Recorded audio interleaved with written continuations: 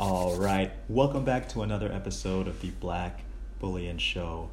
Will our projected falling GDP be a boon for the price of gold? Well, in short, I say yes. Now, before we get into why, I just have to say if you're new to this channel, please hit that big red subscribe button down below. Also, please hit the like button. Helps get this economic evangelism out there into the masses. So, the response to this crisis that we've been living in, well, I mean, at this point, there are like many crises, but the crisis that hit in March will cost the economy nearly $8 trillion. And now this is according to the Congressional Budget Office. And apparently, this will reduce GDP by 3% through fiscal 2030. Now, just bake that into all of the other BS that will probably come up in the 2020 decade that will cause GDP to drop. Now, we have this 3% essentially being given. Now, what does that mean for us gold stackers in the future? Well, here are some graphs provided by Sunshine Profits via Kitco News. Well, I expect to see gold prices be held up in the 2020s. How?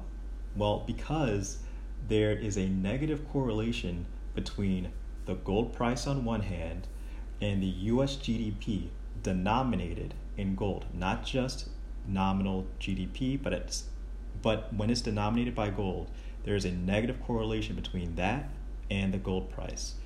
Now, here is the nominal GDP in green, and here's the gold price in, well, gold. As you can see, it's generally trending downward, and the gold price is generally trending upward since the early 70s. And then there are periods of time when you see some negative correlation, and then there are some times when you don't see any negative correlation. But take a look at this. This is the US GDP and gold. Now, it's going to be kind of hard to see, so I'm going to go up and down. But as you see the gold price, forget this green line right here, but look at the gold price in yellow. And now take a look at the US GDP denominated in gold here in this bottom graph. If you take a look, they are somewhat negatively correlated in their behavior.